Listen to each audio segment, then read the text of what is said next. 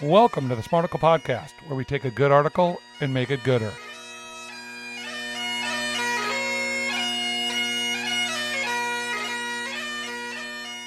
Okay, Brandon, it is our Faith Fridays. Chance for you to not use the FSC words, so we're going to take it down to a deeper level. As always, typically we turn to our good friends at the Center for Action and Contemplation, Richard Rohr's outfit out there in lovely New Mexico. If you'd like more information about them, I would highly suggest you go to coc.org. Me and Brandon are both... CAC. Did I not say CAC.org? Yeah, you said COC, but CAC.org. Me and Brandon are both on the email that comes out for the daily meditation from Richard Rohr. They're going through a series called Warriors for Peace. They quote a Zen priest and activist, Angel Kyodo Williams, writing about living with a non-violent warrior spirit inspired by Buddha. Quote, the man who became Buddha was known as a Gautama, and he was born into a warrior clone known as the Shakas. Clan. But even, what? You said clone, but clan. Clan. Excuse me. Gosh, the grammar's all over. Even before Gautama was born as a Shaka warrior, he had been a warrior of another kind. In previous lives, Gautama had been a Bodhisattva. Bodhisattva means awakening being and refers to a person. Bodhisattva, but I mean, I'm just trying to correct. Have you not heard the Steely Dan song Bodhisattva? Okay, anyway, so go ahead. Clearly I'm saying it right. Okay. It refers to an awakened being, a person of any culture that is brave and willing to walk on the path of wakefulness. They are awakening warriors that give up a floating life through aimlessly and being concerned only with themselves. Awakening warriors live in a way that is of a benefit to all, and their work is done here and in this world. They see that we must take all responsibility for ending suffering, not just for our own individual freedom, for all of others as well.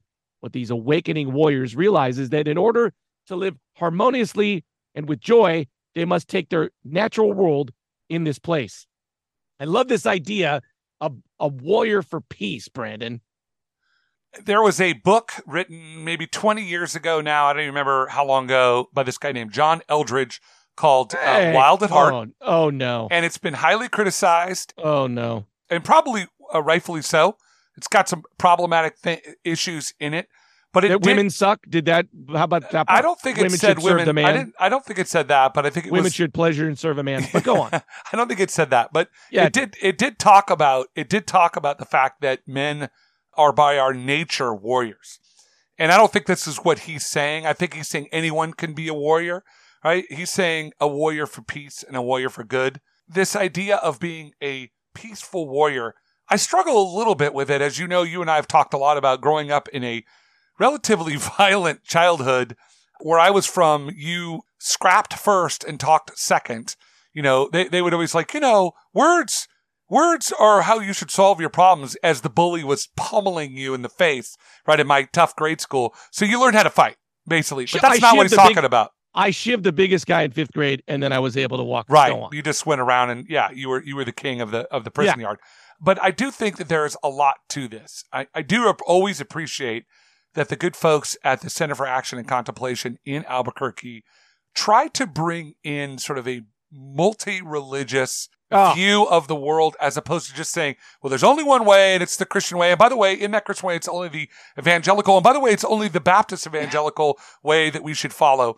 You and I have talked ad infinitum about this. You know, I've always appreciated they have this comparative worldview, this comparative religion view, as opposed to a very myopic view of faith. Yeah. And so bringing in a Buddhist priest to talk about this idea, they're really poking at these universal ideas that we can sort of say, oh, in the Christian context and Christian ideology, it means X. But ultimately, human beings, no matter what faith they subscribe to or ascribe to, are the same. At our core, we are truly the same. And as I mentioned, in my tough grade school, you were taught to fight, but it wasn't a good fight. It was just a survival fight. Or like you say, being the toughest kid on the yard, right?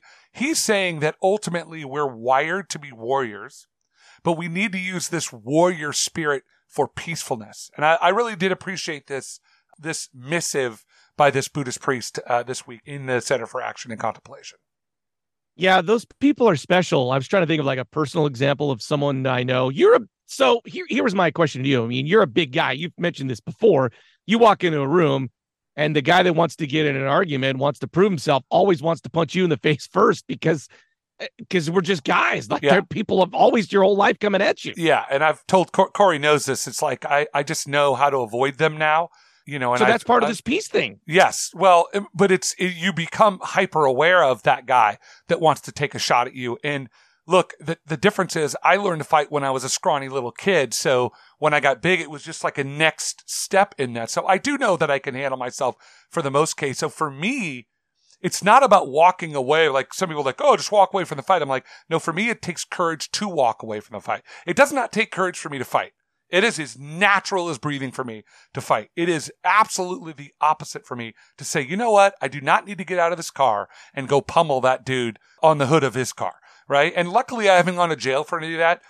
He has this great quote in reading this week. Does this mean that in order to live with more joy and grace and less fear and anger, we need to run out and take up arms or develop aggressiveness and a warlike stance? Not at all. What we want to do is embody the spirit of a warrior and bring that function to our daily lives. And that to me is what I mean by I have to show the spirit of a warrior by resisting the temptation to go pummel you in the street when you've made me mad or whatever. And again, part of it is higher order. I'm like, I don't really want to go to jail. So I pull back from the abyss, but it's also controlling my anger and that warlike spirit in me to simply say, you know what? I'm not going to do that. And my ego might tell me, hey, listen, dude, you big P word, you coward. Cause that's what runs through my head. I'm like, you're backing down. If you back down and show weakness, they're going to come at you. That's from being a little kid on the playground in Cloverdale, California. That is not a healthy way to live life. He talks about this as a healthy way of living the warrior stance. And I really appreciated this reading. It means a lot to me personally, as I guess what I'm trying to say. You think about what Martin Luther King Jr. went through going through the civil rights. You see the dogs going after people walking on the Selma Bridge. You see all that what African Americans have had to live through.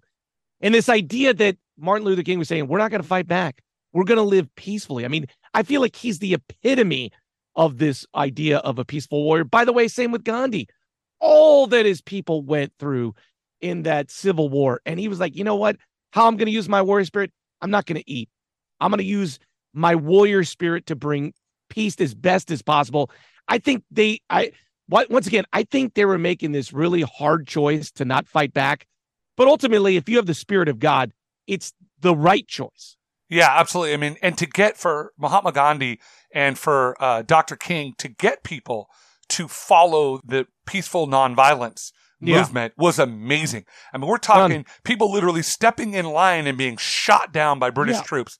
That is insane. People going on that bridge, there were brothers on that bridge that were absolute ass whoopers that could have jumped those police and done it. And they said, I am not going to do this because that's not the answer to this. And I'm just like, when I think about that, the courage it took for some of those people to not fight back, to not strike at those awful, awful racist cops is amazing to me. So yeah, I mean, I wish we had more of this discussion. I wish this was more the center of our language today. It feels like it's kind of gone by the wayside as we've kind of moved into a different era. Feels like we're more likely to fight each other. This is an era of anger, and I hate you because you don't agree the same thing as me, and I'm going to fight you. And, part of that has been exacerbated by social media. But I do hope that we can get somehow a movement to peaceful nonviolence when we deal with our issues. I feel like 90% of the time we have these Faith Friday talks, it always comes about, do you know yourself well enough that when you're angry, you know why you're angry and you can deal with it, right? I recently saw those guys carrying those tiki torches when that the Virginia rally. Oh, yeah. No blood and soil or whatever. No blood for those whatever. White supremacists marching through Virginia with their tiki torches. And you see them and you see their anger and if you think about it from 5,000 feet, you think of those men and how much hurt and pain that they've suffered through. They're not just they are kind of crazy, but they have not dealt with all that they've been through in life. And that's always the thing. Do you have peace in your life because you kind of understand where it came from? Probably not finding a whole lot of people with a strong sense of self and a healthy ego who are wanting to destroy other people of other races and religions. They probably just aren't, because they're like, you know what? I mean, I don't need to do that. I don't feel like the Jews are going to replace me. I don't feel like black people hate me. So I'm probably not going to join a white nationalist movement if I have a strong sense of self. Yeah, I think the idea of warrior, you kind of you think of someone who's like protecting the tribe and goes out and fights the bad people, where this is kind of really flipping it on its head. The warrior is the every person, and we all have the power to bring peace, whether you're the youngest person, the oldest, the biggest, the fattest, the tallest. We all can be a warrior and all bring peace to, by the way, every single day circumstances with coworkers. My wife is a big one. Am I the warrior for peace in my family? Absolutely. I mean, he says to close out the reading, he says, you're going to feel the impulse, the warrior impulse. It's in you. He says, you are alive and have something worth fighting for. Now comes the second moment. How will you channel that into something that delivers life instead of death? Breathe, think, then choose your sword and your shield. And by that, he doesn't mean a violent sword and shield. He means literally to defend the weak, defend the innocent. And so I just thought this was a great little read. And Larry, I appreciate you giving it to me, and I thank you for teaching me how to be a peaceful warrior.